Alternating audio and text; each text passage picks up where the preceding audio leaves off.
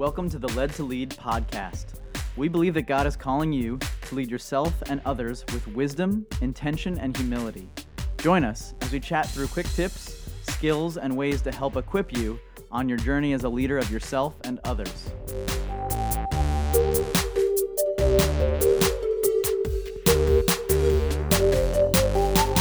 What is up, Led to Lead listeners? VJ and Doyle back with you, and today we're talking about the fourth pillar of, what are we calling this, Doyle? The pillars of faith? Pillars of thought. Pillars of thought. Yeah. Okay, cool. So this question is, what does a relational God mean for leaders? Relational God for leaders has to do with significance. If I know who I am, if I understand how significant I am to God, it's going to make a difference on how significant I think I am to others. And consequently, then I'm going to serve well. Yeah. If I don't get that, then I'm going to start moving into performance mode. And performance mode will guarantee I end up in burnout. Yeah, and a performance-based structure kind of means that the people under us need to do their jobs so that we can do our jobs so that we can please God. Whereas really, God is pleased with us.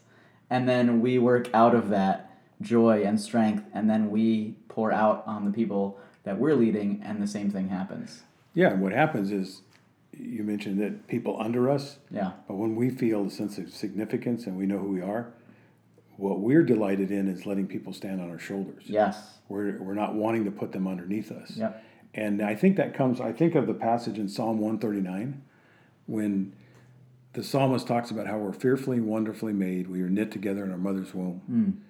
And that means that if we're in a role as a leader, which as we've talked about, everyone has to lead at one time or another, whoever you are, your identity, your significance, it's all wrapped up in the dreams that the Father's had.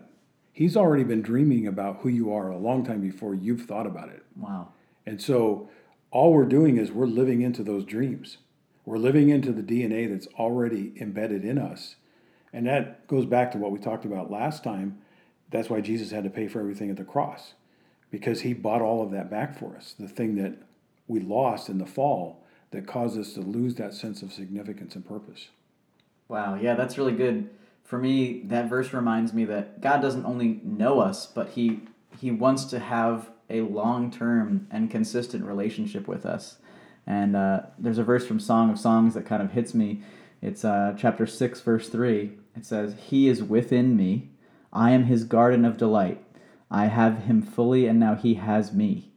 It's such a mutual experience, and if we just let it go as God knows us and we need to operate out of that, and we don't commit to the other side of the relationship where God wants us to know him deeply, then we're missing so much in our experience with God and our experience with other people.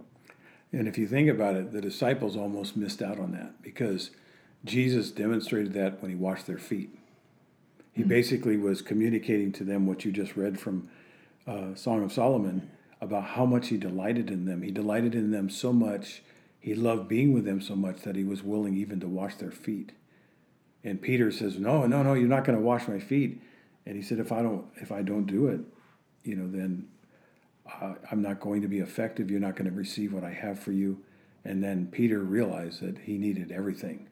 And that's really what it boils down to, is what Jesus demonstrated for us about how significant we are.